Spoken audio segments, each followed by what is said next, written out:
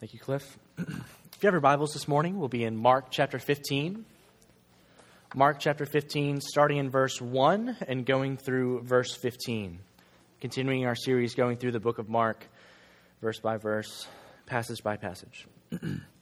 Mark 15, starting in verse 1. And as soon as it was morning, the chief priests held a consultation with the elders and scribes and the whole council.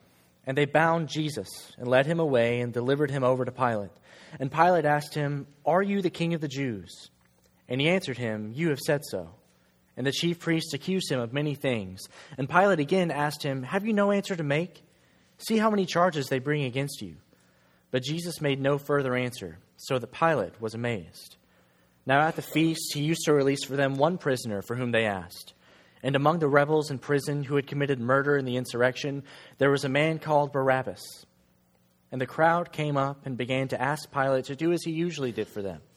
And he answered them, saying, "Do you want me to release for you the king of the Jews?" For he perceived that it was out of envy that the chief priests had delivered him up. But the chief priests stirred up the crowd to have him release for them Barabbas instead.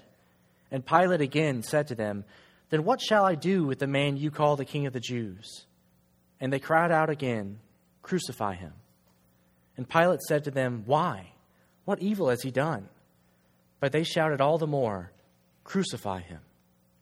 So Pilate, wishing to satisfy the crowd, released for them Barabbas. And having scourged Jesus, he delivered him to be crucified. There is a point in the movie The Princess Bride where everything looks like it's going wrong. The king has died, and before the following dawn, the Princess Buttercup is married to the evil Prince Humperdinck. At noon, she meets her subjects again, this time not as their princess, but as their queen. And then the movie stops. Everything comes to a halt. The young, sick boy, who up to this point hasn't seemed that interested in the story, interrupts. He says, hold it, Grandpa. You read that wrong. She doesn't marry Humperdinck. She marries Wesley, the hero. I'm just sure of it. After all that Wesley did for her, if she does not marry him, it wouldn't be fair. Well, who says life is fair? Where's that written? Life isn't always fair, Grandpa snaps back. I'm telling you, you're messing up the story. Now get it right, the kid shouts. And I have to confess, when we get to this section in the book of Mark, when we get to these texts, I often feel a lot like the boy in The Princess Bride. You're messing up the story, Mark. You're getting it wrong. This can't happen. This can't be how it ends. It wouldn't be right. When we read the arrest, the trials, eventually we'll get to the crucifixion and death of Jesus. If we're invested in the story, it feels as if this isn't what's supposed to happen. It feels like this can't be what goes down. We're surprised by what we don't expect to happen.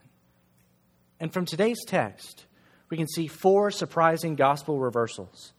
The first surprising gospel reversal in today's text that we'll see is that it's a non-believer who ultimately acknowledges Jesus as the King of the Jews. Look at the first two verses. And as soon as it was morning, the chief priests held a consultation with the elders and scribes and the whole council, and they bound Jesus and led him away and delivered him over to Pilate. And Pilate asked him, "Are you the King of the Jews?" And he answered him, "You have said so." The chief priests and the elders and the scribes, they had already completed their sham trial through the night to convict Jesus of blasphemy. But because of the timing of these events during a Jewish Holy Week, because of their position as operating under the authority of the Roman state, because of their fear of the crowds who followed Jesus, they now had to hand him over to Pilate, the Roman governor. He was the one who would have to execute the sentence against Jesus. And we saw last week that these men who supposedly knew the God of the Old Testament better than anyone on the planet, who supposedly served him by leading his people according to his law, they had broken his commands by convicting an innocent man under false testimony and sentencing him to death for having done no crime. They called him a blasphemer for telling them the truth, that he is the Messiah and Son of Man who will come on the clouds in glory. They should be the first to fall at Jesus' feet, and yet they're the first to condemn him. But now that their judgment is passed, they have to hand him over to Pilate. Pontius Pilate would have to have the final word on what would happen to Jesus. And Pilate was far from being a Jewish lapdog. He was a brutal, ruthless man. He hated the Jews. He hated their religion. He hated their God. He merely tolerated them because they were the people that he was sent by Caesar to govern. He had a very short reign, and it was filled with conflicts with the Jewish people, and he was eventually removed from his power, basically for dealing with them, the Jews, too harshly, one too many times. So he didn't want to just accept their verdict. He had to conduct some sort of questioning of his own to determine the punishment that he would hand down. He couldn't just say, well, you guys want me to kill him, therefore I will. He had to come to that conclusion on his own. The religious leaders had convicted Jesus of blasphemy for claiming to be the Messiah without coming to overthrow the Romans. But now that they needed Pilate, the Roman governor, to kill him for them, they had to convince Pilate that Jesus was a threat to the Romans. They didn't like him because he hadn't come to overthrow the Romans, and now they had to convince the Romans that he had come to overthrow them. So Pilate's question, are you the king of the Jews? That gets straight to the point. To declare oneself the king of the Jews would be to functionally to declare war, to declare a revolution against the Romans, because the only king they're supposed to have is the emperor, Caesar. So while the chief priests and scribes and elders should have been calling Jesus their king, they should have been acknowledging him to be the Messiah, the Son of Man, who not only is king now, but will return as the king in his glory. They never do that. It's Pilate who says the quiet part out loud. And Jesus just answers his question by pointing back to the question itself. Am I the king of the Jews? Didn't you just say so? I haven't said it, but now you are. You're telling it to me. Between this acknowledgement and what Jesus told the high priest last week, he's finally making clear that he is the Messiah. It was a secret that he had kept throughout the book of Mark. He kept telling, don't tell anyone what I did for you. Don't tell them that I healed you. Don't let them know who I am. And now he is telling the people who matter as clearly as he can who he is. He's finally making it clear that he is the Messiah and Son of God who has come to rule and to reign over his people. And Paul calls what Jesus says here the good confession when he refers to it in 1 Timothy 6:13. That Jesus is the king is the good confession. But when we're reading this story, we wouldn't expect Pilate to be the first one to call Jesus the king of the Jews, to acknowledge that fact. You've got the chief priests, the scribes, the elders, they're all there. Jesus' followers were there. They all abandoned him. No one's calling him the king of the Jews until Pilate says it. Are you? Yeah, I am. You just said so. And yet, in this gospel tale, Jesus is called king by those that you would least expect. Pilate was a hard man with no love for the Jews or their God. He was outside the promise of God's people, and yet he's the one who calls Jesus king. And we wouldn't expect a non-believer to be the first to do that. We also wouldn't expect the accused to be silent during his trial. That's the second subverted expectation in our story today, the second surprising gospel reversal that we'll see. The accused isn't supposed to be silent. Picking up in verse 3. And the chief priests accused him of many things. And Pilate again asked him, have you no answer to make? See how many charges they bring against you. They had accused him of many things, and none of them were true. But they hurled the accusations at him all the same. Even Pilate here was drawing attention to it all. Aren't you going to say anything? Aren't you listening? Didn't you hear what they just said against you? Jesus, what is your defense? The chief priests, the scribes, the elders, they must have really been letting Jesus have it. They must have really been laying it on thick. But Jesus gave no defense against them.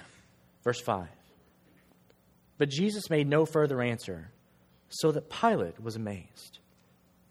Even after all the lies, even after all the hate, all the venom they were surely spewing at him, he didn't open his mouth anymore to defend himself. He didn't try to mount a defense, pointing out all the ways that they were wrong. And that's not what's supposed to happen, right? He's on trial. The trial is supposed to be fair. The innocent are supposed to be acquitted. When they lie about you, you're supposed to object. You're supposed to provide counter evidence and to refute their claims. But you can't do any of that unless you open your mouth. You have to speak. Not only that, if Jesus would have spoken, everything was set up for him to be able to get out of this. Everything was set up for him to be able to declare it innocent and to leave. He is, first of all, actually innocent. Their testimony is conflicting with itself. We saw that last week. They are so obvious in their plan that Mark tells us later that Pilate knew exactly what was going on. He knew they were doing this out of envy. And Pilate, knowing that they had no good motive for doing this, would rather stick it to them and to say, no, I'm not going to kill the guy you want me to kill, than to actually kill them. He would rather stick it to the religious leaders than to do what they've asked. And above all of that, Jesus is God.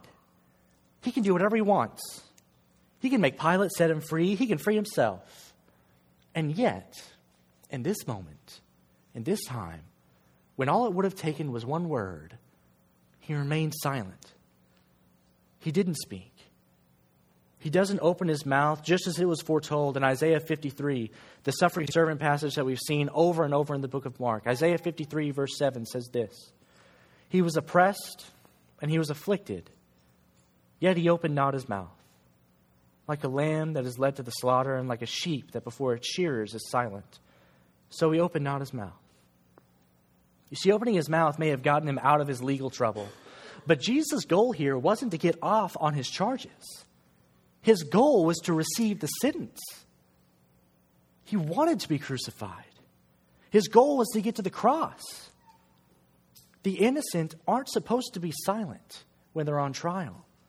They're supposed to speak and to prove their innocence so they can go free. And Jesus didn't do that because going free wasn't his plan. It wasn't God's plan. Going free was never an option for him. He was going to the cross, whatever it took. And in this instance, it took him being silent. The innocent are supposed to go free. But you know who isn't supposed to go free? The guilty. Those who have committed their crime. And yet, that's another surprising reversal in today's text. The guilty aren't supposed to go free. Verse 6. Now at the feast, he, Pilate, used to release for them one prisoner for whom they asked. And among the rebels in prison, who had committed murder in the insurrection, there was a man called Barabbas. You see, Barabbas was guilty. That's actually Barabbas' defining trait. Apart from his name, all we know about Barabbas is that Barabbas was guilty. He was a rebel. He had been a part of, maybe even most likely leading an insurrection against Roman rule. And that may have even been why Pilate was in town. It was a Holy Week, a festival where there were a lot more Jews around than normal. So you're even more likely to have them riled up in their religious fervor. Even more likely to have them have them try to test if they can overthrow the Romans real fast while they're all gathered together. And Barabbas was not a peaceful rebel. He wasn't part of a movement practicing civil disobedience. He wasn't staging sit-ins at a local diner. He wasn't Martin Luther King writing letters from the Birmingham jail. He wanted the Romans overthrown, and he knew if that's what I want, in order for me to get it, I'm going to have to crack some skulls before I get there.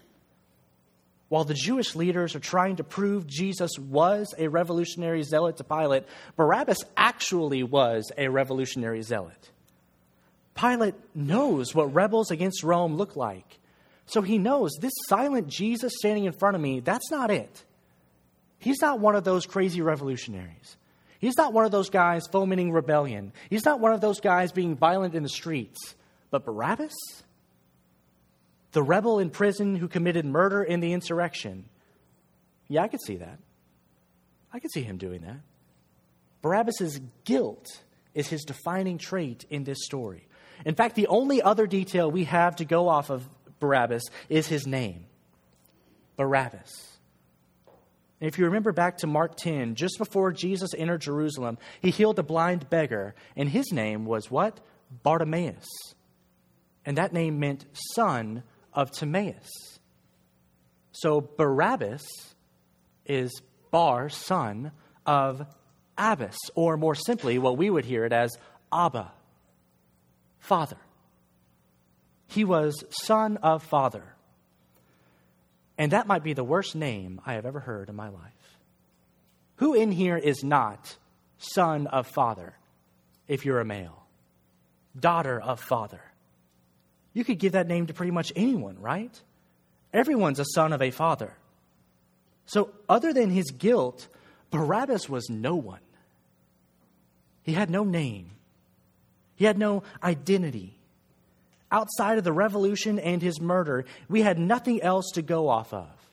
He was a nameless murderer, revolutionary, a rebel. And this is conjecture on my part. This may not be something that's actually true, but it could be the reason he wasn't named by something that mattered was because they didn't know who his father was. They knew he's son of a father. They don't know son of which father. He had no identity. He had no heritage. He wasn't simply a nobody. He functionally had nobody. All we know about him is that he deserved death. That's what Barabbas gets. Barabbas is a violent, terrible man who deserved death. He was guilty. And yet, what happens in this story? Barabbas is set free. Pick it back up in verse 8. And the crowd came up and began to ask Pilate to do as he usually did for them.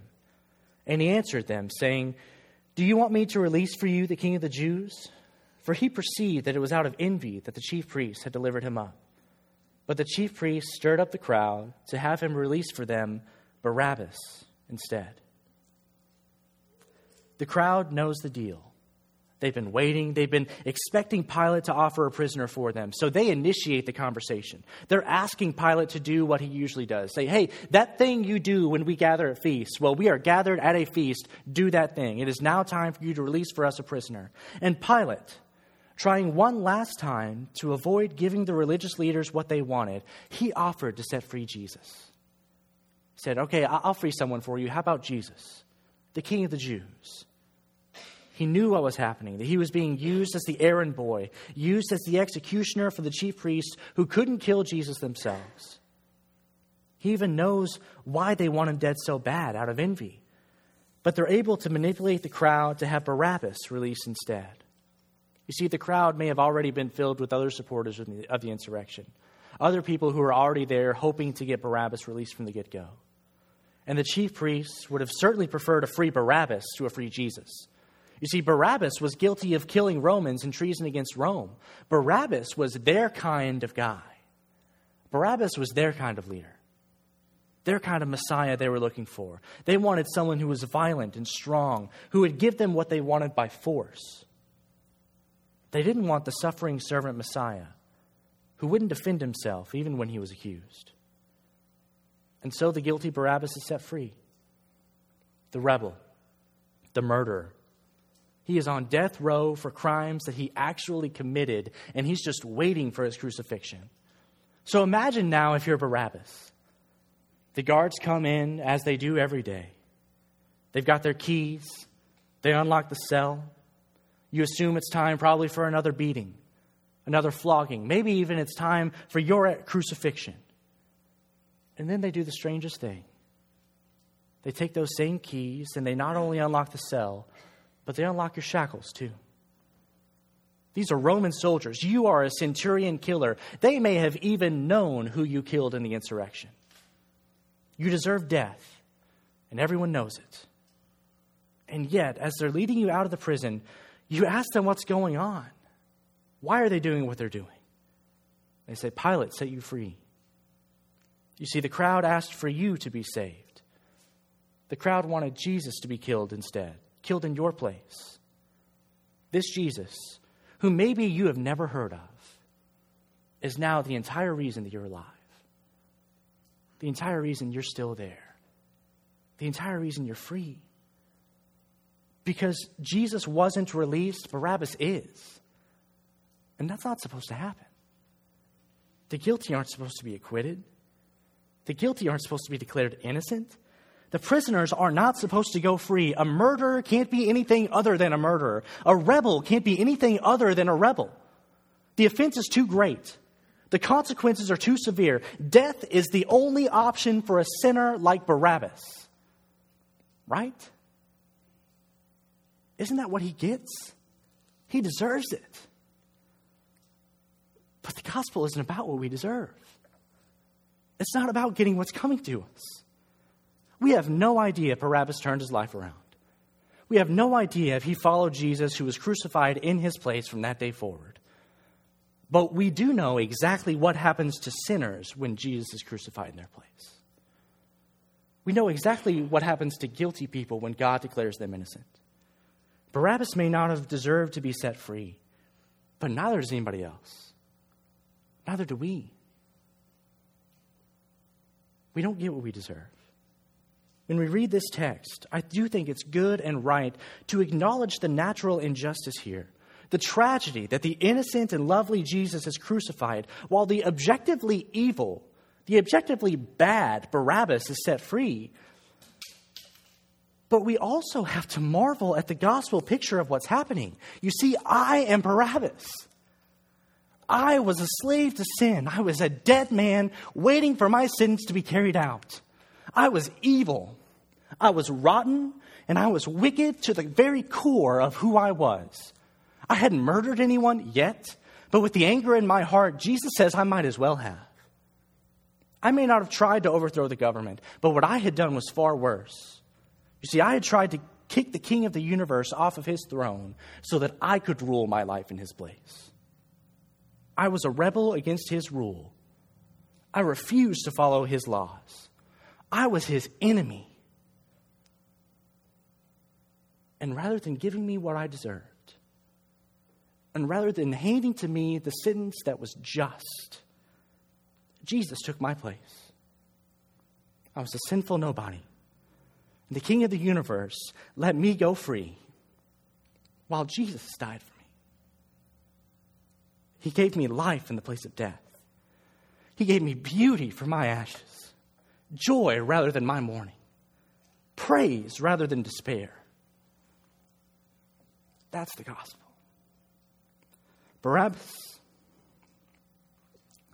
the sinful son of a nameless father, is given life and the opportunity to be a child of God. The son of a father can be the son of the Father. That's the gospel.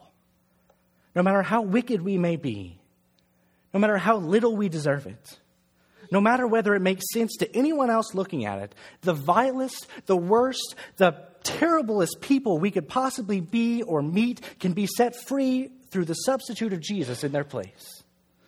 That's why we gather. That's why we're here in this room right now today. That's why we worship. That's why all these reversals happen. By rights, the guilty shouldn't be set free, and yet God does it anyway. Out of his love for you and me and his people, his children. And that brings us to the final surprising reversal from today's text. You see, the innocent aren't supposed to be crucified. The innocent aren't supposed to be crucified. That's not what's supposed to happen to Jesus. He's supposed to be crowned. Verse 12. And Pilate again said to them, "Then what shall I do with the man you call the King of the Jews?" And they cried out again, "Crucify him." And Pilate said to them, "Why? What evil has he done?"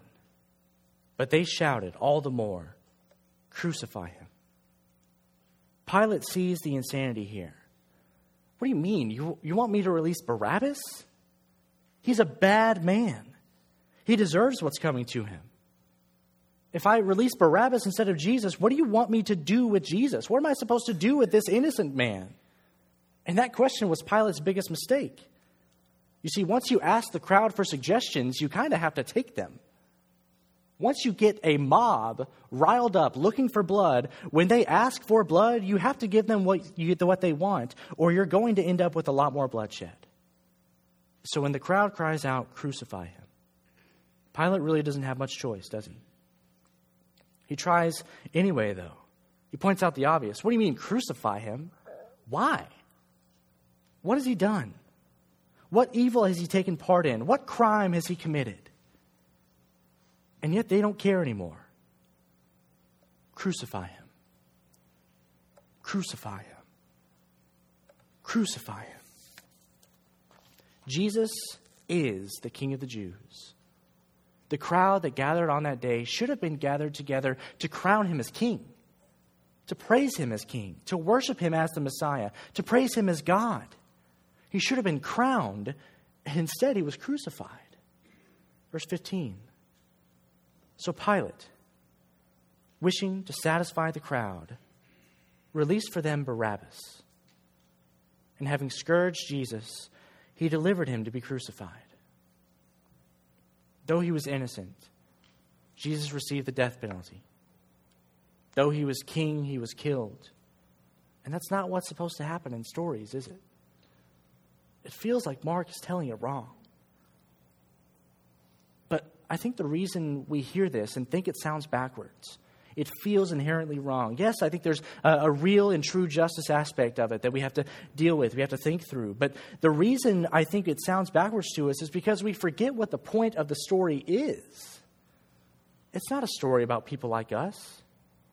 It's not a story about good versus evil where we don't know who wins.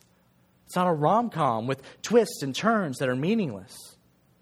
It's the greatest story ever told about a God who is redeeming a people unto himself. He's saving people from their sins. You see, it looks like he's losing, but he's winning. It looks like everything's going wrong for Jesus, like everything's gotten away from him, like the hero is about to fail.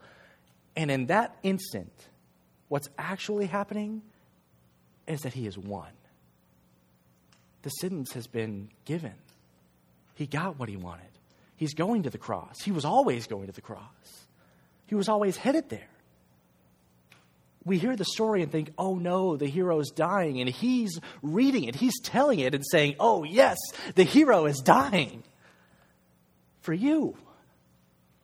For me. That's exactly what's supposed to happen. When we start looking at the story with that goal in mind, then we realize everything's happening exactly as it's supposed to. A non-believer has to declare him king because he is king. But if his own people had accepted him, if his own people had declared him as king, he wouldn't have died that he might redeem those same people from their sins. Pilate calls him king as a non-believing Gentile so that now we Gentiles who did not believe may call him king in worship rather than mockery. He has to be silent before his accusers because if he gets acquitted, he doesn't get crucified. He gives us the example to follow for how to endure unjust suffering for the name of God. A murderer has to go free because that's the point of everything that Jesus is doing. See, if Barabbas doesn't go free, then neither do we. Neither do I. An innocent man has to be crucified because if we all get what we deserve, if the innocent goes free and the guilty gets killed, then there is no redemption for us. If the innocent isn't crucified, then no one gets saved. Romans chapter 3, starting in verse 23, says this: For all have sinned and fall short of the glory of God, and are justified by his grace as a gift through the redemption that is in Christ Jesus, whom God put forth as a propitiation, as a payment by his blood, to be received by faith. This was to show God's righteousness, because in his divine forbearance, he had passed over former sins. It was to show his righteousness at the present time, so that he might be just and the justifier of the one who has faith in Jesus. This was the only way for him to be both just and justifier. He could have been just, and Jesus goes free and we die. He could have been justifier, where we get what we don't deserve, and then he's no longer just. But in order for him to be just and justifier, Jesus the innocent has to go in our place that we might be justified. And somebody has to die that he might be just. And that was the plan. Everything happened exactly as was planned from the beginning. We may be surprised by the reversals in this story, but the reversals are what ultimately save us. The guilty going free, the innocent being crucified. Without that, we are not saved. We Barabbases, we sons of nameless fathers with no identity, with no opportunity, with only our guilt. What we are given in Christ is our only shot. And what we are given in Christ is the opportunity to no longer be sons of a father, but to be sons of the Father. Through belief, repentance, faith, trust, hope in who he is and what he's done in our place. Not that we just pick ourselves up by our bootstraps and do better. Barabbas wasn't released on the condition that he no longer rebel or kill. He was released. Full stop. All the mistakes Barabbas made after, they didn't matter. He was released anyway. And we have to trust and know that the sacrifice of Jesus in our place is enough to take even those sins. Not only the sins we've already committed, but the sins that we will commit. We follow him on his way to the cross. We take up our cross. We follow him as we go with him, denying ourselves. That's the gospel. That's how we respond.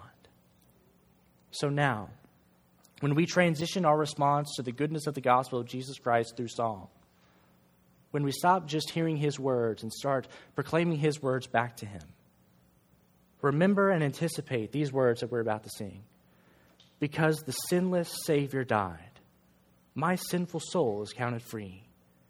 For God, the just, is satisfied to look on him and pardon me. Let's pray. God, thank you for this day. Thank you for all that you've done for us, Lord. Thank you for the opportunity to come together, to worship you, to praise you, to respond to your message. Thank you for your words and your gospel. Thank you for the opportunity to be able to hear them and now to respond to them in song. Respond to them by repentance and belief. Respond to them by a changed life. Thank you for killing the innocent and setting free the guilty. Thank you for giving us a hope and a promise and a future in you through what Christ has done. Help us to know that when everything feels like it's going wrong, when everything feels like it's turned upside down, it may be at that very moment that you are doing exactly what you had always intended to do, and through which you might bring many sons to glory. We love you and we thank you for these gospel reversals. In Jesus' name, amen.